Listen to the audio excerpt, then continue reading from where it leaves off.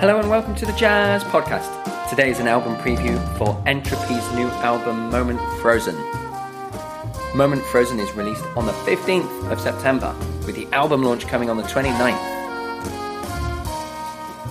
Entropi is fronted by alto saxophone player Dee Byrne. So let's talk to Dee about the music.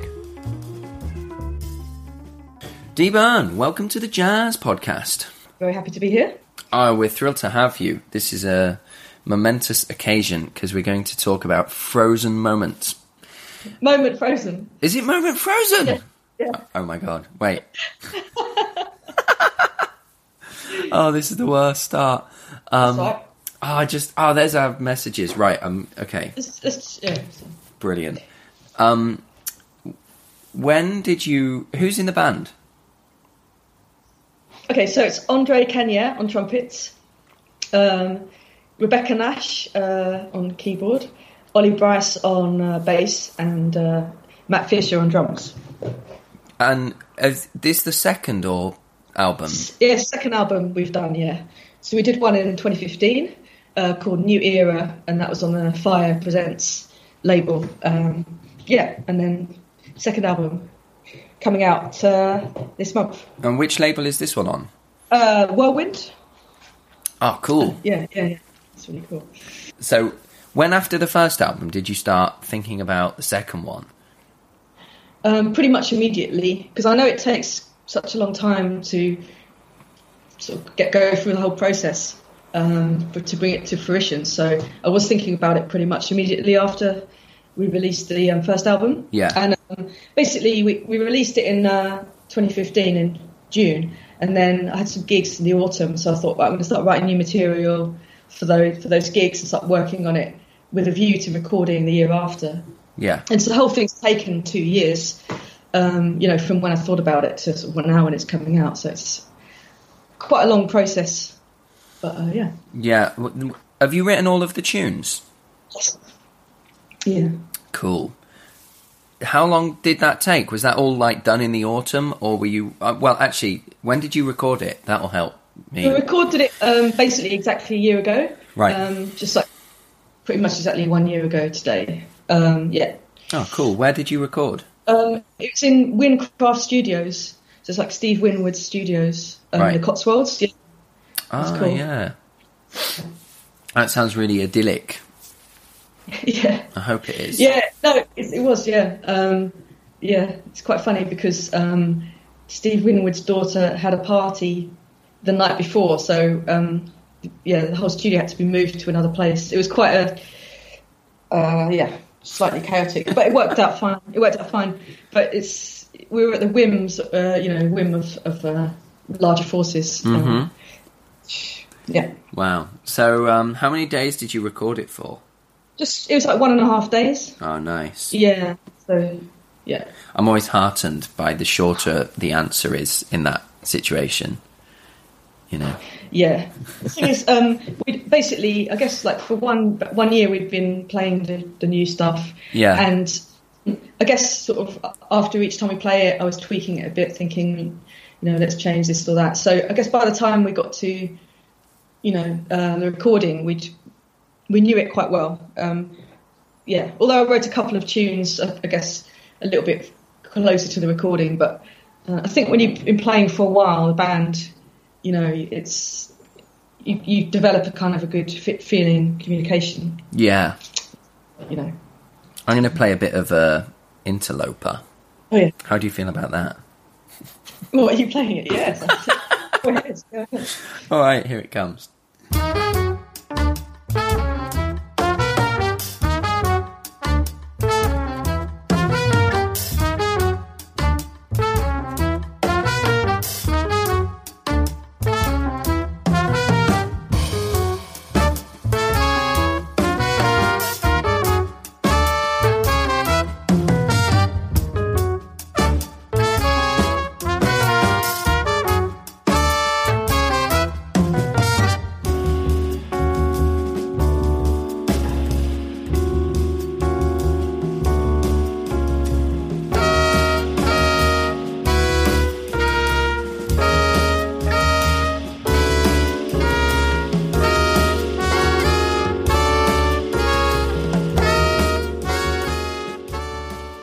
So this band, was it easier to write the second album than the first one? Yeah, it was. I think it was easier because we. That's a good question. I've got to think of an answer. It was easier, yeah, because I guess I know the band. I feel, the band's been together for longer, so I felt like I'm writing for the people in the band. Could almost even imagine what it would sound like before I'd even given it to the band. So just kind of, I think getting to know the band and having a lot of experience playing with them helps when writing new material, or at least I found that. And also, like, writing in order to explore certain things was also something that I tried out for this album. Can you give us any examples specifically? I don't think I've ever said the word specifically on the show before. but of something that you wrote, like, for a specific, like an idea that you had in mind that you wanted to, like, challenge the band with. Yeah, well, there's probably a few, but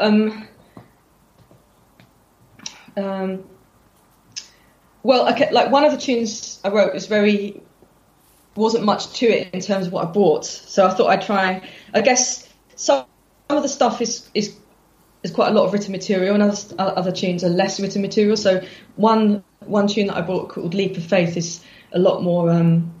It's just a series of lines. Which I wanted it to be quite a loose feeling and quite kind of spacey, and I had an idea for sort of a rhythm that the band would play, but I hadn't. The melody implies a kind of an underlying harmony, but I wanted to see what the band did with it. If you see what I mean? So it's quite open, and I was really pleased with what they did, how they interpreted it. So I guess that's an example of bringing something which is quite a minimal idea and seeing how the band uses it, interacts with it, and kind of develops it. That's one. I'm going to play a bit of Leap of Faith. Cool.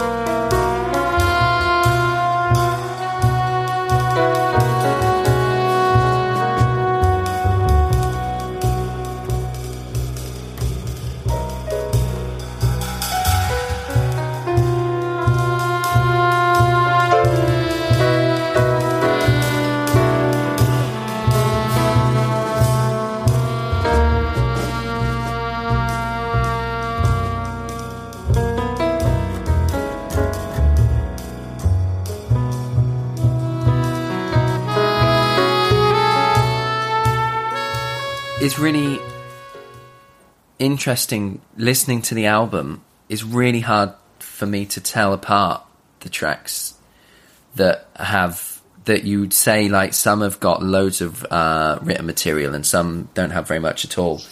And I mean that in the nicest possible way, because the guys in your band, they obviously, sounds to me like they understand the music so well that when there's less written material, the improvisation is absolutely perfect for the setting.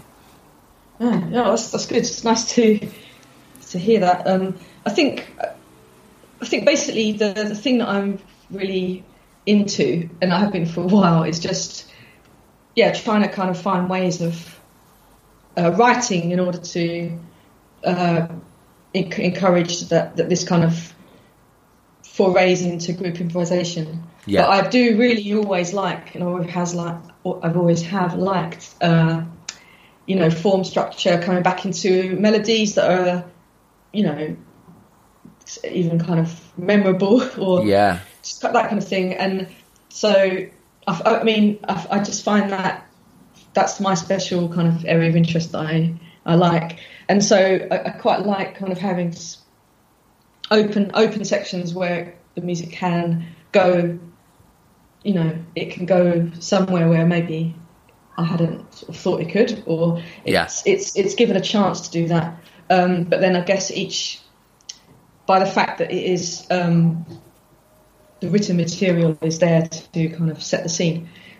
So I you know, it's a thing that I want to keep exploring, you know, in the next albums as well. So it's just something that I'm interested in, and I hope that it kind of works. Oh, I mean, to my ears, it is so cool. It is such a wicked album. Oh, thank you. It's so good. It's so exciting to listen to, and you've got such a great balance throughout it. Of, I don't know what the balance is, but the balance is excellent. Of like, I guess like it sounds really like passionate. The way it's been recorded, it sounds quite like a live gig, which I absolutely love. Yeah, I mean, basically, it's all pretty much, it's just one takes. Like we did, they're full takes, the tunes that we recorded. You know, apart from like one tune we had to snip on the end of another. But I wanted to get that. I wanted it to be, I know it's not always possible, but that was my dream, was to, you know, like obviously we recorded them a few times each, but I wanted to get that feeling of a whole take, and obviously that leads to some hard decisions. Yeah, because of course. You know, you've got imperfection really, but then that's okay. The thing is, I think imperfection is okay. The main thing is just striving for something, reaching, and kind of maybe failing slightly sometimes. But in the kind of reaching, and maybe like the thing that happens is better than you thought, but there might be some like slight imperfections. I feel like you know what I mean? Everything you've just said explains perfectly why I like this album so much. Okay, well that's good. I mean, it's good to know. Like, when you're there, you don't know, you've got no idea. But I feel that, you know, it's I'm glad that comes through. That's really heartening. Yeah. It's so much more exciting than any other way you could have made it. The way it sounds. Yeah. Cool.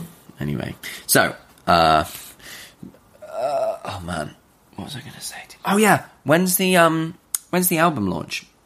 Oh yeah, so the album launches on the 29th of September, so Friday 29th of September at Awesome. King's Place. Oh nice. Yeah, I really like King's Place. I've always wanted to play there with my band. So Was this the first time? It's the first time I played there. Yeah. Awesome. I've been there a lot of times to see bands. Yeah. But yeah, to play with my own band's good. Yeah, that's It'd be really nice. cool. It's a lovely little theatre, isn't it? Yeah, it's a great definitely. space for jazz because it's not got any like reverb or anything. Absolutely, no, it's perfect. Yeah. So, do you have to take like a big personal financial risk with having an album launch at King's Place? How does that work? It's a 50-50 door split, so Okay. it is. I mean, it is a risk, and it's not a financial risk, but in that I have to hire the hall or anything. But Right. I think putting out an album generally involves a lot of risk. Yeah. So it's like another risk on top of all the other risks. But yeah, I guess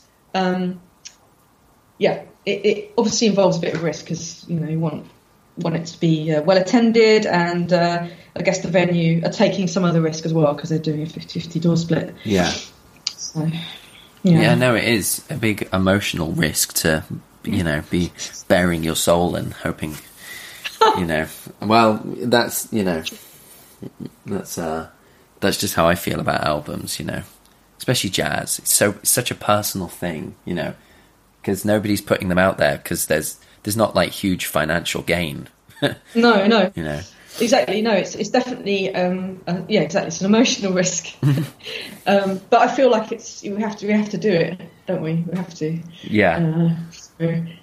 Compelled. compelled. So I love that. It's in our like jazz musician nature. You just can't help it, whether you want to or not. And when I apologise if you just said this to me, but when's the album out? So the album's going to be released on the 15th, right? Of September, yeah. And then we've got a tour, 10 dates, so more like a kind of series of dates rather than a back-to-back tour. Yeah. Because I'm not sure. Yeah, I didn't. Yeah, but it's a series of 10 dates, which I'm pleased with. I mean, so over a few months, we've got some dates around. Yeah. Like all UK. around the UK kind of tour. Exactly, yeah. So that's cool. It's really cool. I mean, it's good. It's nice to be able to play the music to different audiences around the UK. Yeah, see definitely. how they receive it. Hopefully well. I'm sure they will. I blame them if they don't. So one more question for you. Yeah. And these are all just questions that are kind of curious to me, and hopefully the listeners are kind of tolerant of my curious nature. Do you have someone doing PR for your album? I guess Whirlwind, they're taking care of the PR. Right. But then I'd say I'm doing PR as well. Like, I guess we're doing it together because I'm sort of just through kind of, I don't know if you know about a platform that I've been running called Loom. Yes. So through that, I kind of learned a lot about, the machine, how it works to do PR, and I feel like it's important as an artist to be hands-on with it. Yeah. Although I know some people might disagree with that and say it's not the artist's job to do that, but I personally think it is. Yeah. To do it, some of it, or help with it, or kind of get involved with it in some way, just because the personal connections are really important. I think. Agree. So. For example, this show wouldn't have been the same if you'd have sent someone else to do your interview. Oh God, yeah. I feel that it's good to have like Whirlwind putting the album out and helping, because obviously there's some contacts I just don't have, some relationships I don't have, with. So that's really good. How did that come about with Whirlwind? So basically, with my first album, I like we all do, I sent it round to various labels, and Whirlwind, they said that they would be to come back for the next album, if you see what I mean, so that they were interested in it, but not at that time to put out that particular album. Right. So then basically, I approached them. Before I recorded or even started with the second album, I said I'd like to, put out a new album, and would you be interested? And they said they were. So it was kind of off the back of liking the first album. Wow, that's really cool. Which is nice. Exactly. It's good. I mean, I know, like self-release is also an option, and that's a sort of totally viable route as well. But it's also nice to have another platform, that's definitely. No, it's really cool. Well, congratulations on such an obscene creation.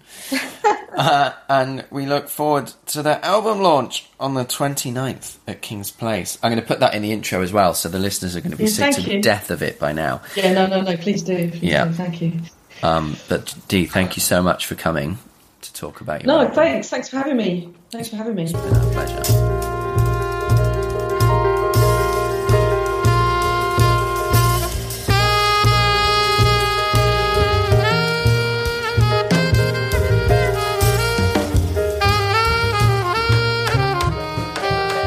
Thanks for checking out the Jazz Podcast. Our next show is Friday the 15th of September, and it is an interview with jazz pianist Liam Noble. So we'll see you then.